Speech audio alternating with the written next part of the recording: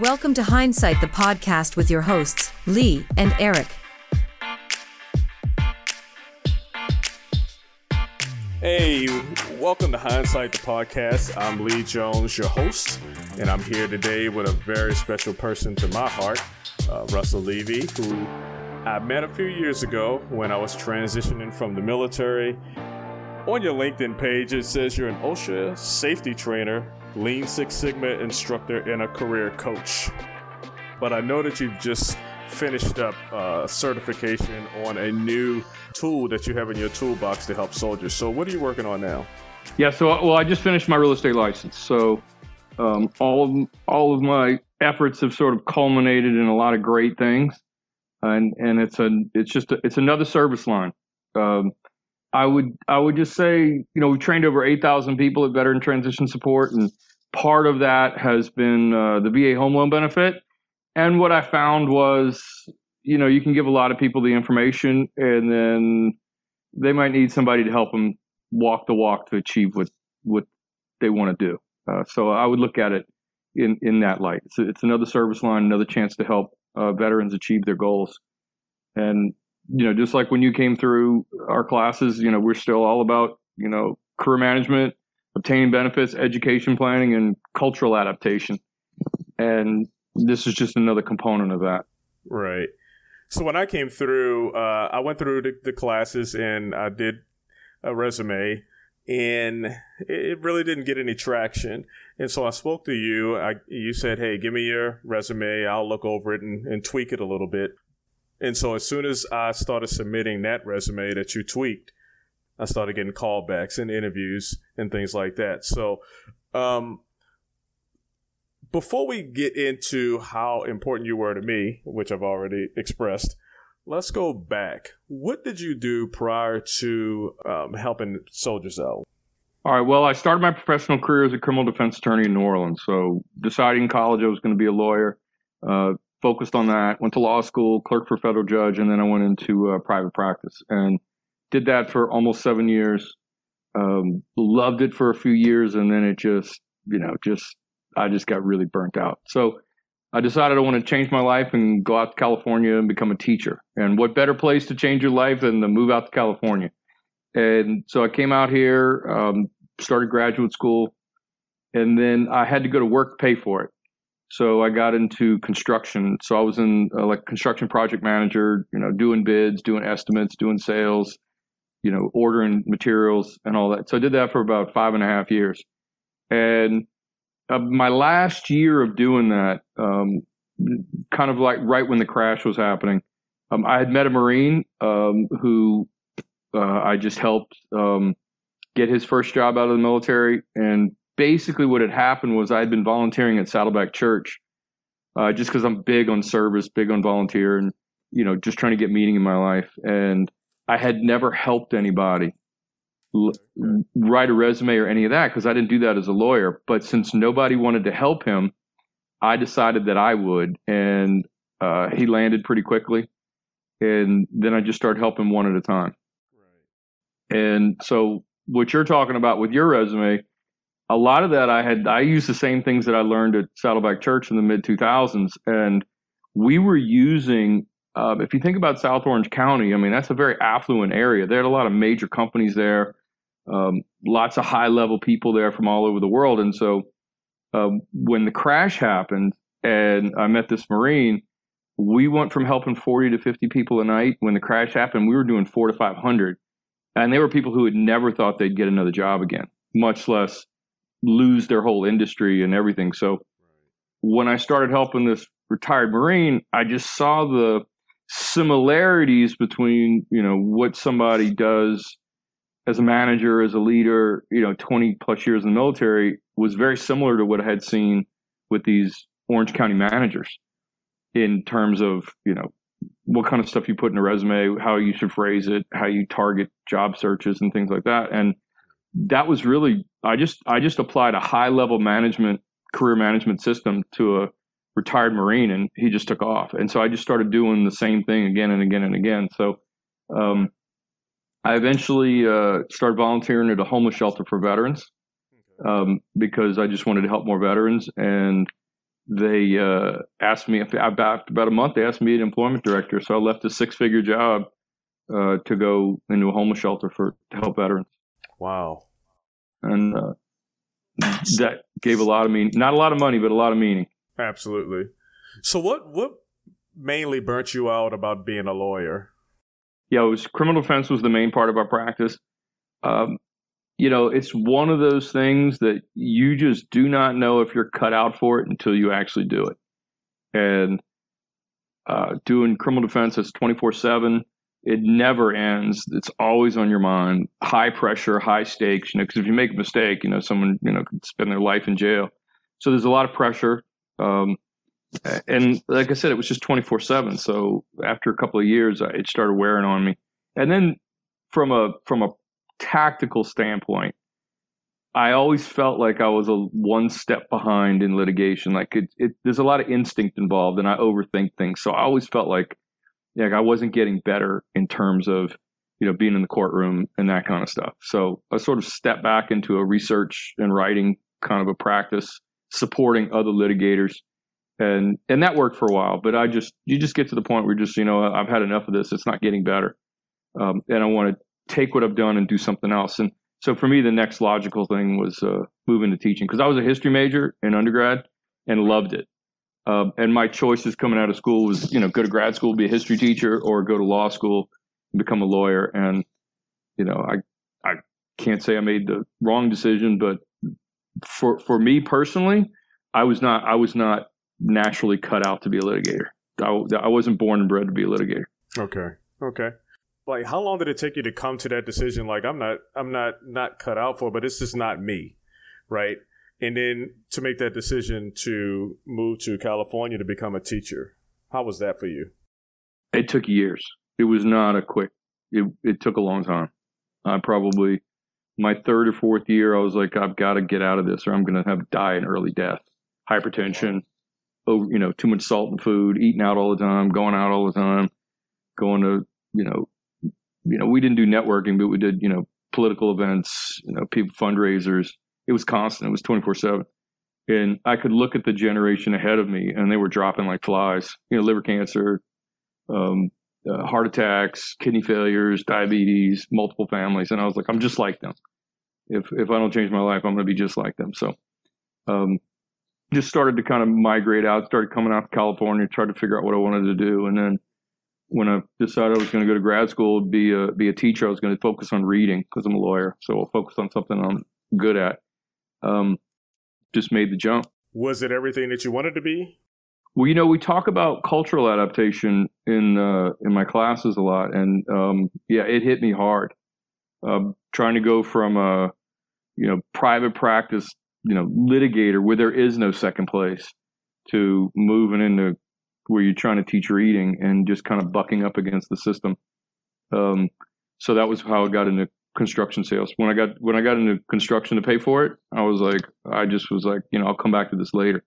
So what I decided to do was, instead of teaching reading to kids, I said I'll go to graduate school and maybe I'll get a history master's and start teaching at a higher level. But that was, right about the time all these decisions were being made, was when I met that first Marine. And all of a sudden there, I was like living history. 23 years in the Marine Corps, all those years overseas. And, they're trying to teach us this stuff at graduate school in these history classes. And I'm listening to somebody else who was actually there. So it just was a turning point for me.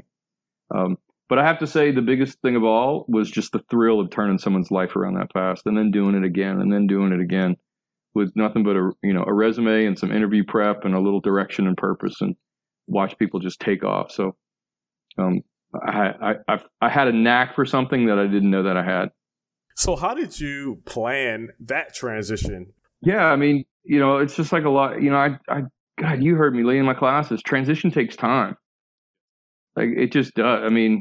Whether you're changing industries or, especially changing industries, it just takes time. It's just a whole time. So I can't say any of these things were overnight changes, but they, I dabbled in it, kept working, kept dabbling in it. And then, I just started to move away from the private sector side of working, doing sales, more and more time spent helping veterans. And the difference was when I woke up in the morning to go to my sales job, it was like trudging my feet, but I had no problem coming home being 2 a.m, getting somebody ready for this big interview they had the next day or figuring out, in a weird way, Lee, it was almost like practicing law again without all the negative parts of dealing with the lawyers and the judges and all the friction that goes on practicing law. It was very similar in that relationship that you have with somebody. And so for me, that part was a natural fit. And the difference was I didn't have any kind of, it wasn't a contest with me and another person who was trying to cut me off at the knees. It was just me getting somebody prepared to go out and do something, which really isn't necessarily that difficult, but it's a skill. And like any other skill, and you can learn by trial and error, or you can have somebody, if you're coachable, somebody can kind of polish you up and get you ready to go in a pretty short period of time. And I was very lucky to have coachable people early on, who I probably learned a lot more from them than they ever learned from me. I'll put it that way. When did you decide to just go all in? That was when the homeless shelter offered me the position as an employment director. That was it. I literally went from helping a handful of people. I was up at the South Orange County Vet Center, kind of volunteering up there, teaching classes, career management, helping those guys. This is 2011, 2012, so you can imagine what it was like in there. And literally the next day I show up, I got 160 homeless veterans on my caseload.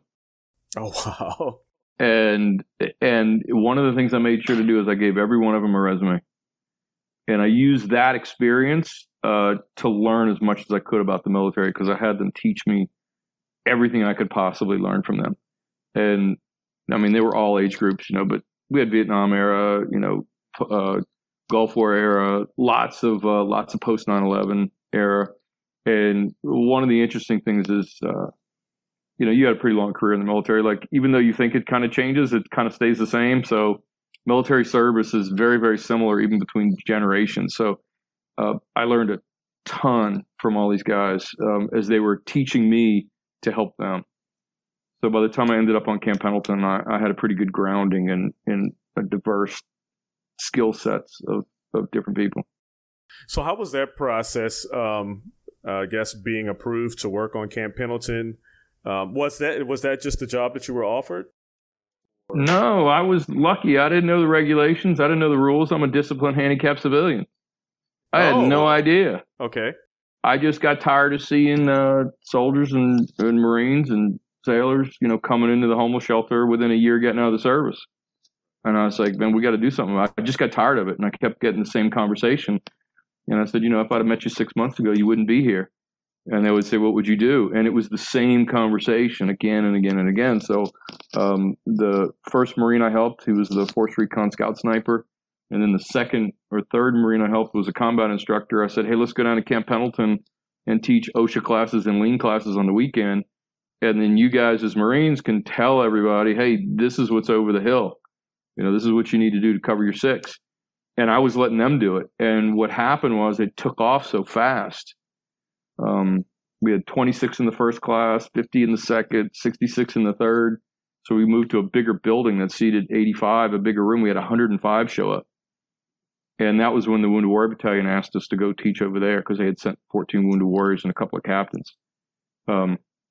So by the time they figured out that I was even there on Camp Pendleton, we had already had a couple thousand people come through. So rather than throw us out, they were like, hey, just keep doing what you're doing. Just don't, go crazy, I guess, is sort of what their message was. What classes, services do you offer to veterans now? And I think you also deal with people who are in still, right? Yeah, about 85% of our participants now are transitioning. Okay. Which I really like, because now we're ahead of the curve. Now we got time where they can actually put some of these plans in place before they get out, so that their likelihood of success actually goes up astronomically. Because when you get out, it's just harder. Your resources spread out. You got to go find everything fresh, and it just takes longer.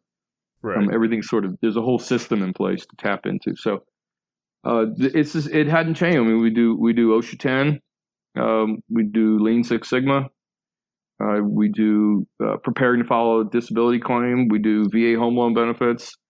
I do the 10-day classes where I put it all together and then add supply chain to it. And then over the years, we've just developed pretty good, associations, I guess you say, more than partnerships, of other programs that are doing something really well. Right. And I will just say, hey, there's some things I think every veteran should do, and there's some things that, specific veterans should do based upon my conversation with them. Okay, well, then you should do this one. So there's a whole range of things. So it's a mix of classes and also one-on-one, coaching on effective next steps.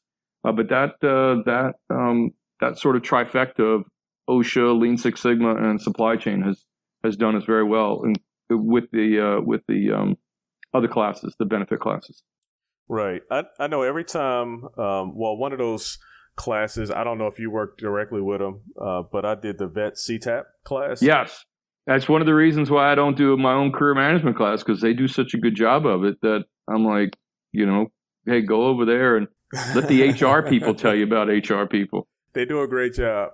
And they invite me to talk on a graduate panel, people who've graduated from their program. And I tell you what, at some point, I always mention your name because I'm trying to funnel people to you. Between Vet CTAP and yourself, you guys were the most impactful in my transitioning process or, event. So I always try to bring your name up. So I don't know if people come to you, I have had people mention you specifically, and I always appreciate it. I mean, I really do appreciate it. I like to think of us and Vet CTAP and Onward to Opportunity and, even Hire Heroes. There's some programs that when you sign up with them, you're going to get what you expect to get from them. They specialize in certain things. They focus on that, and I think they do a good job of that. And so that helps us all be better by not having to recreate the wheel over and over and over again. Absolutely. That's something that was not there when I first started helping veterans, Lee. There was nothing. I mean, absolutely nothing. If they had everything that they have now, I might not be in this industry. But I remember wandering around Orange County trying to find out, where does a retired Marine, go get help. Right. So I sent him to the EDD, and they offered him a job picking tomatoes. And he had an industrial engineering degree from West Virginia and a 2-year master's level certificate from Toyota in Japan. So wow. That's the kind of environment that we were in. Plus, Hurt Locker had just come out, so everybody was really sensitive about things. Yeah. And so over the years, other programs have kind of built up. And so I think the environment now is much more favorable than it was 10 years ago, which I'm very, very happy about. So what is the most common challenge for military veterans to transition from your point of view, and how do you help them in that challenge or overcome that challenge? Well, I lead all my classes off with the same statement that, every veteran, I don't care what the rank is, what the branch is, what their MOS was, every veteran has to navigate career development, obtaining benefits, education planning, and cultural adaptation. Mm-hmm. And if any one of those fail, it can bring everything else down. And so the process of, discovering, the direction and purpose of career development, okay, what direction? I usually try to focus on directions as opposed to jobs, because it's not where you are your first month out of the military. Where are you going to be 12 months later? That's what's really important. Right. So that's a process. And then while they're going through that process, I recommend, you veterans have the best benefits in the world, but nobody's going to give them to you. So you got to go out and get those. That puts you in touch with more people who are also transitioning and people who are a few steps ahead. And then, education planning. And now we all have to be lifelong learners, or we're going to get, we'll become the village blacksmith if we're not. So that's also part of it. And then when I talk about the cultural adaptation, what's going to happen when someone, a veteran walks into a company and, they're the only veteran. or they ask somebody to help them do something, and the employee looks at them and says, "That's not my job description." How do you handle all those little things, Right. before they happen? And one of the, even though I didn't wear a uniform, I didn't serve in the military. When I practiced law, I had fancy cars, I had expensive suits. When I called, people answered the phone. I had a lot of status with that. I had a high level career. And I had this whole life that I had built myself around, I guess you could say. And when I had to let that go, even though it wasn't overnight, it was still, when I first came to California, it was shocking for me because I had to leave all that behind. I didn't have a law license, and I didn't have anything. And all of a sudden, nobody wanted to pick my phone calls. I couldn't get a job. No one wanted to hire me because who's going to hire an ex-lawyer? It's like hiring an ex-cop. I mean, who's going to do that? And so I had my own really significant transition struggles that when I don't usually necessarily talk about it when I'm, talking with veterans about it, but, I have faced significant transition struggles in my own life. And so I empathize greatly with what that must feel like to leave the uniform behind, leave everything you worked so hard for years and years and years kind of evaporates. And that was something that I saw that happened in the crash when I was telling you about Saddleback Church, when all these white collar, high level people who never thought they'd have to get another job again, all of a sudden never even had an industry. And I saw, I'm pretty good at spotting trends, spotting similarities. Apples, they're not apples and apples, but they're relatable. And I've always kind of brought that with me, both my own transition and what I saw other people go through, and the common factors that make people successful. Right. Right. And so it tends to be a lot of the same conversations. What bit of advice do you give to veterans when they're leaving out, as far as like jargon and demeanor? Do you give any special advice on that? All right. So when I do my OSHA 30 hours, I do have a nonverbal communication module that I teach that I actually learned from a soldier I'd helped. Actually, the first soldier I helped was a military police paratrooper. It was a criminal investigator and trained by the FBI in nonverbal communication in Quantico, so he could be an expert in federal court. And when he taught me what he did, I was like, man, we got to start teaching that to other people, and especially civilians. So he was teaching it in the homeless shelter, and I kind of picked up a lot from him on some of the things that he would coach veterans on. And part of that is, posture, right? In the military, it's polite, you square up on somebody, when, shoulder square, shoulder, chest up, face to face. Well, in the private sector, that can be considered a sign of aggression. So he would teach veterans, hey, turn your shoulders a little bit, kind of twist them down, when you go to shake hands, to kind of reduce your profile a little bit. Right. Obviously, voice tone, cocking eyebrows, knife hands are the obvious ones, but there's some more subtle ones as well. Right. And so and the best way to handle that, I always tell everybody, is talk to veterans who are a few steps ahead of you. He was a Boeing manager for 24 years, and he helps us with a lot of that. Talking to veterans, and his story when I went to his office to go talk to him was when he first got out of the Navy. His first job was a production supervisor at Boeing, and he said he got there and he started giving orders. He said the whole line stopped and just looked at him, and he goes, "I wasn't even giving mean orders. I was just giving orders." He goes, "I had to learn how to talk to people really fast, and that's why I always recommend just talking with veterans about, what that. I mean, look, when you guys deploy, you get a class when you're going to another country that says, don't shake hands with your left hand, don't point your feet at people, don't ask about the wives and daughters, right? But you don't get anything like that to transition out, and in a way, and then every company's different. Construction can be very different than aerospace, can be very different than medical device, and there's so many moving parts to it, which is why I always recommend the networking piece of, hey, if you're interested in that industry, go talk to a veteran who's working in that industry, and they'll tell you. And that's good advice for anybody, not just veterans. That's just how things are done. for people who want to be successful. But it's a skill, and it can be kind of scary at first. So I try to handle that. How do they go out and seek these people out? So right now there's Veterati.com, which is fantastic. You can get a 1-hour phone mentoring with a veteran who's in your industry. I tell routinely veteran, certainly transitioning service members to go on LinkedIn and start looking up people they served with in the past, whether it was 10 years ago or 5 years ago, or who knows where they are, and just ping them on LinkedIn and just have a conversation. The least effective thing is you can, reach out to people and say, hey, I need a job. Just ask for information. Just say, hey, can you tell me about your industry? Tell me about your company. And, I never had to tell a soldier what to tell another soldier. I never had to tell a Marine what to tell a sailor. That's my favorite part about working with veterans is I learned in the very beginning, the best thing I can do is, kind of put two veterans together who have a common interest and kind of get out of the way and let them handle it. And That's been very effective. Right. But otherwise, there's no way to know. So if I was, I'll put it this way. So let's say I wanted to go work at another nonprofit.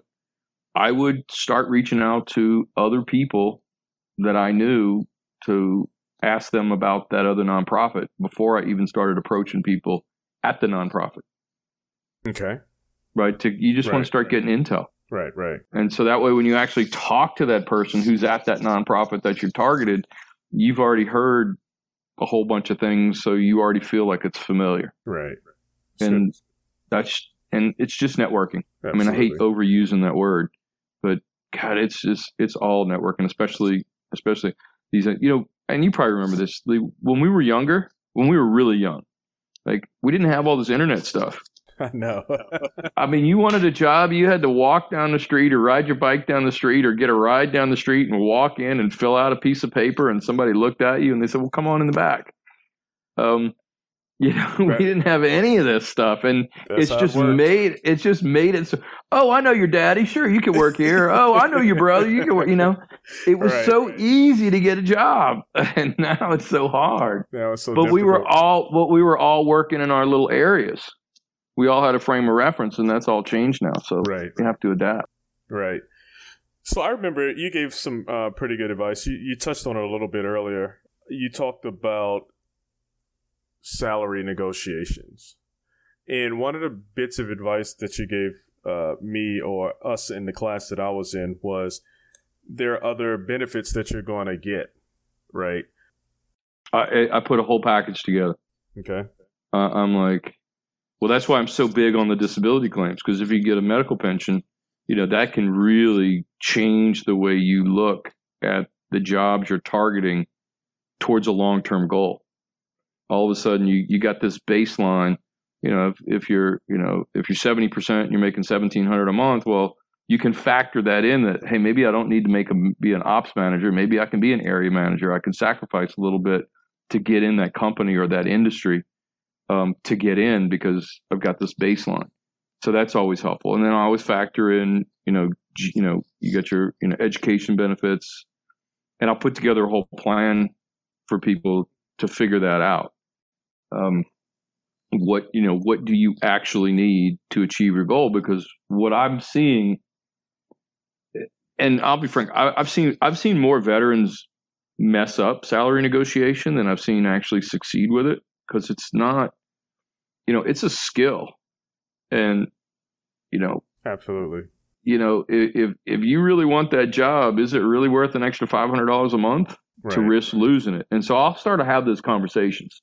So a lot of times, particularly when it's kind of hard to negotiate a salary when you're first coming out of the military. Because you're such an unknown. And so things that I'll have people ask for in terms of benefits that can pad the income without actually being salary. One is an early performance review. Instead of waiting until the end of the year, can you get one at 90 days or 180 days? Because you may end up where you want after that. Another one, if you can squeeze out a job title. If they're looking at you for area manager, can you be like, well, hey, I got a lot of experience. Can you give me 2 departments and make me, an ops manager, or like little things like that. And one of the reasons why I've started to focus on some of the more intangible aspects of it is, Lee, I work so hard for so many times to get people these home run jobs, and 7-8 months later, they're ready to move on. Right. Because of the conditioning people get in the military of always, heading to another job, heading to another billet, heading to another station. And so that conditioning doesn't go away.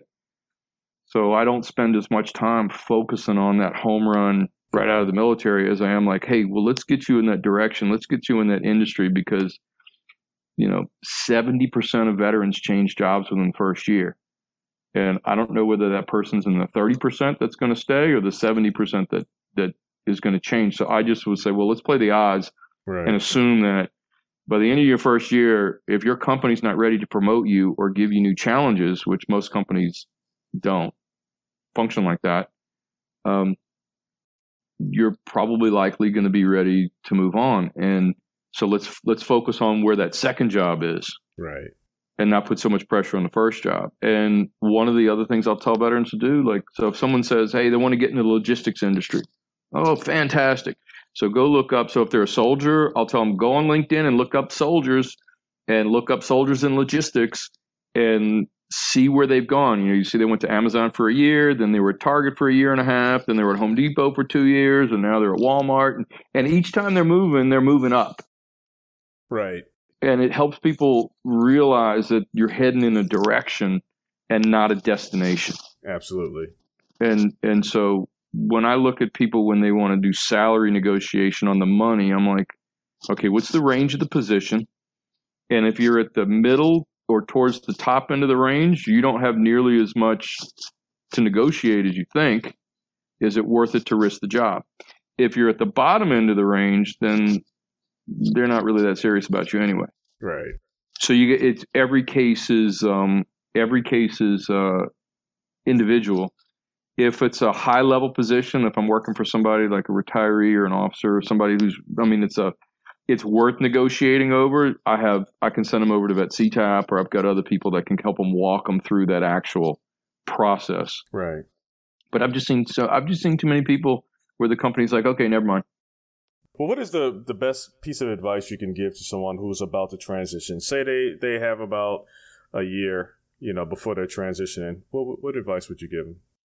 Okay, so if they have a year, I'm going to tell them to maximize their tuition assistance. Right? Mm-hmm. Bulk that up. Try to get as many classes in whatever direction they're headed in out of the way. It just gives you a huge head start.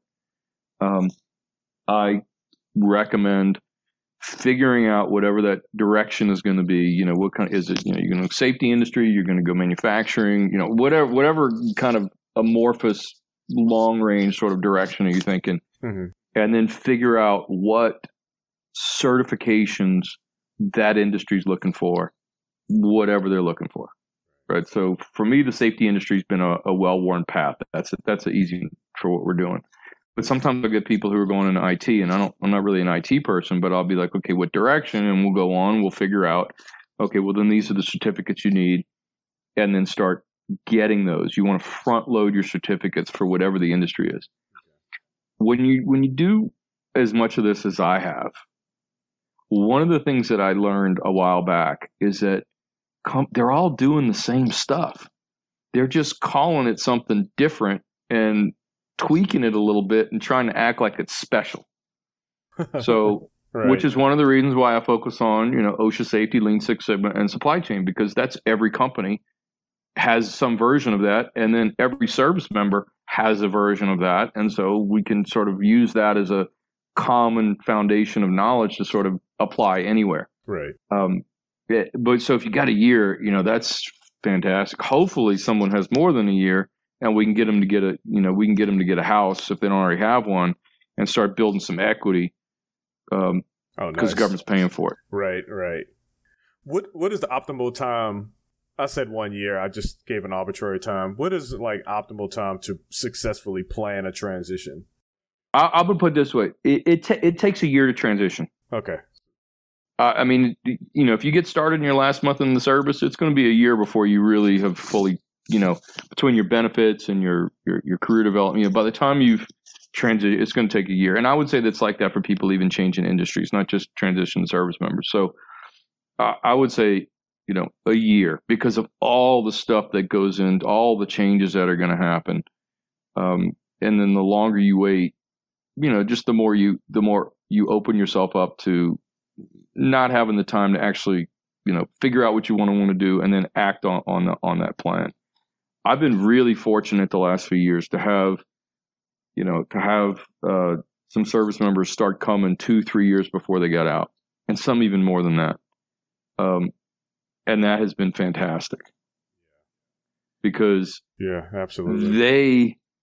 I helped this sailor, and he came to my 10-day class, and I didn't remember him, but he came, and then when he came, and then at the end of it, he was like, "No, my chief made me go to your class when I was in E3. We taught one class on on 32nd Street in the galley, and his chief brought him there as an E3, and it made him start taking all the safety billets he could."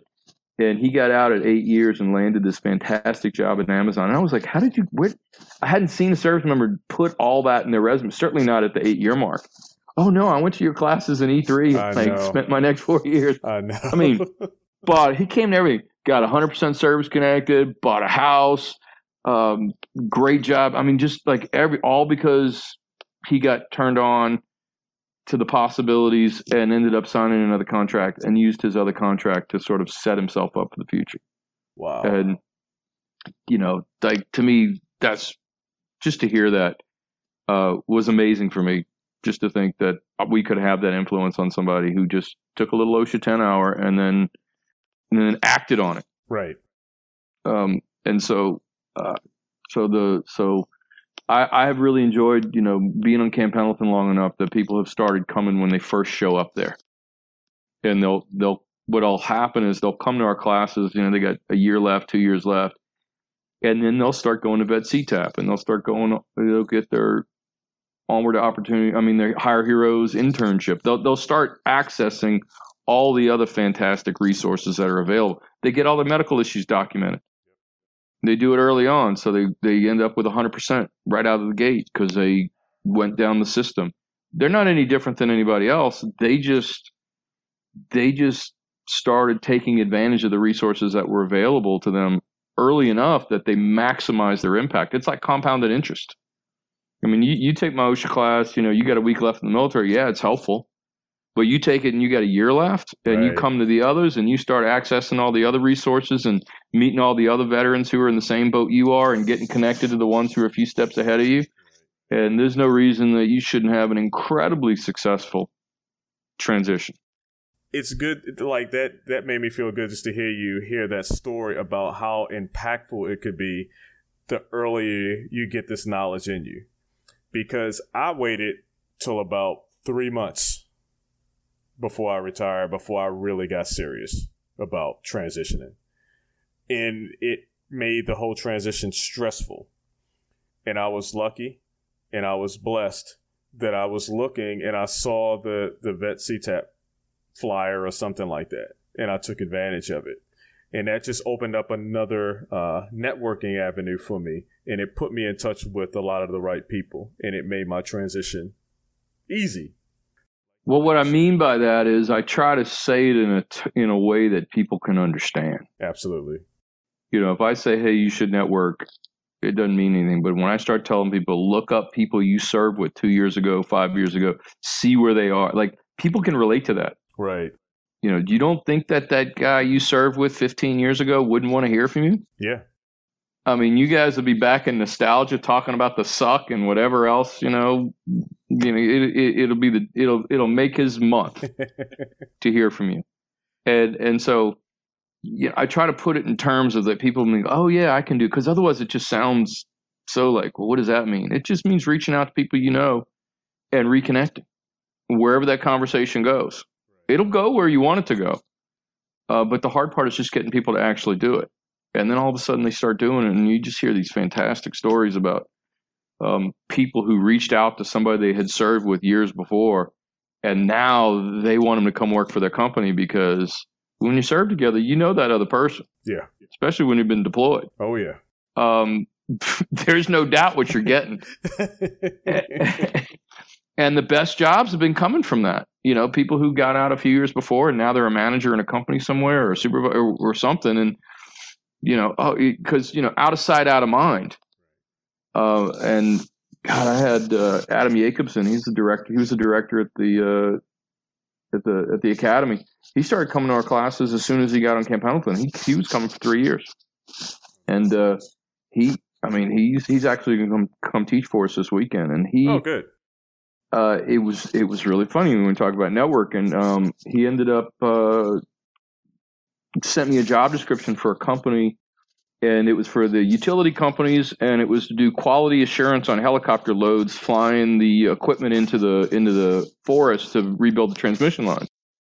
And so I asked him. So this is 2019, and I was like, well, you ever done quality assurance on helicopter loads? He goes, yeah, I did it when I was with the engineers in Iraq and Afghanistan. I said, okay, when was that? He goes, 2005 and 2007. And I was like, okay. So we put it at the top of his resume. Okay. Helicopter loads, and he ended up. What it was his battalion commander, I think, was over at the company, and somebody, so he was a first sergeant at the time. But who better to hire to do quality assurance on your helicopter loads than your first sergeant from when you served overseas? Absolutely. And it was fantastic, right? And so it was kind of a combination of a little networking and a little resume system. It was. It was not a lot of work, but it was focused. Right. And he I'm not even get into how much he's getting paid to do this, but anytime you work for the utilities, it's really, really good. No degree, just but other things that he did, he went to OSHA. He went to the OSHA Training Institute, and he got his OSHA outreach trainer, and he started teaching with us while he was still in the military. We had Adam he was a sergeant major at the academy. We had Mike Patrone was the gunner at School of Infantry, and Roger Turner, he's the gunner. He's a Warrant Officer 5. We were teaching. They were teaching PFCs and Lance Corporals at 1st Combat Engineering Battalion, OSHA 10. So we could get that they're doing civilian stuff. Yes. Into their resumes. Yeah, that was great. I love that was, to me, that was awesome to show up and because to those guys, on Horno, those guys are legends. Right. And there they were teaching them OSHA 10s. Nice. To get that civilian stuff. So little things like that go a really long way. I like how you present that networking because, when I first heard it, it just sounds like something new you got to learn how to do, right? But one of the things you do and what you talked about is you have a network already, right? Yeah, but that's why I always tell people to start with people they serve with. Absolutely. We don't have that's implied in the relationship. Yeah, absolutely. I used to, when I first started working at the homeless shelter and was trying to get those guys to reach out to their people they'd served with, and I said, I had more connection with my college fraternity brothers than I saw the service members had with the people they had served with in terms of their desire to reach out to them. And I was like, and as soon as they would start doing it, it's like their whole world would transform. Because I get it, in a way, you're out of the military, you're kind of out of the culture, and so everyone's on their own, and it can be a challenge to say no, start reaching out. But once they start, it's magic to see what happens when two veterans who served together get together. I saw. We were teaching on Camp Pendleton one time. We were teaching at Wounded Warrior one time, and one of the Marines in the class, he was retiring. One of our volunteers had retired the year before. They had gone to basic training together. They hadn't seen each other since basic training. Wow. And they still remember each other. And then one of them, the guy who was in the class, brought their little basic training little yearbook or whatever they put together, and they were laughing and talking. That was 20 years before, and it was like they had just, picked up right where they left off. Right. And that's how I do now. Just start with the people you serve with. Just say hello, and magical things start to happen. All right, Russell. So I asked you a few questions, and now I'd like for you to just offer. Is it something that I didn't ask you that maybe you want to, share? Well, I've learned a lot over the years. The core of what we do, hasn't necessarily changed so much. We have just started to add different capabilities in terms of just long-term life success. It's never just about the job. It's like I said, you got to maximize your benefits. You got to have that direction and purpose in your life. And one of the reasons why I'm moving into the whole real estate field is, if you're going to take it from a process improvement perspective, your Lean Six Sigma perspective, the ability to purchase a home with no down payment, especially in California when, everyone else got to put down 20%, that freed up capital can then be used for other things. And then a few years later, you can do it again and do it again and do it again. And so that's kind of why I'm sort of looking, it's been an amazing journey. I started with, in the vet center and at a homeless shelter.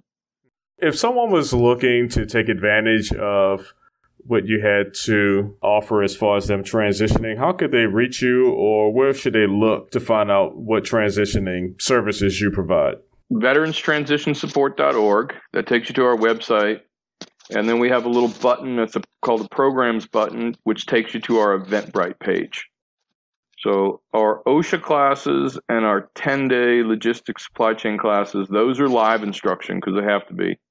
But we've been doing the disability claims, the home loan benefits, and the Lean Six Sigma, we've been doing on Zoom. Okay.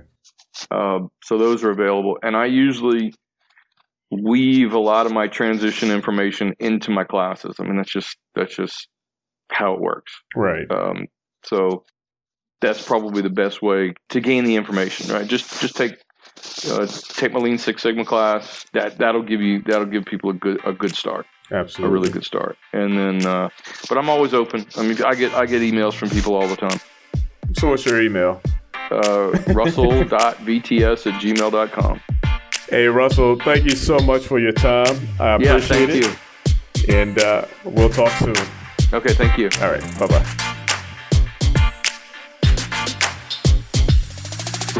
Thanks for listening to our podcast. Subscribe to Hindsight the Podcast and never miss an episode. Find us on Instagram at Hindsight_the_podcast. And don't forget to leave a comment.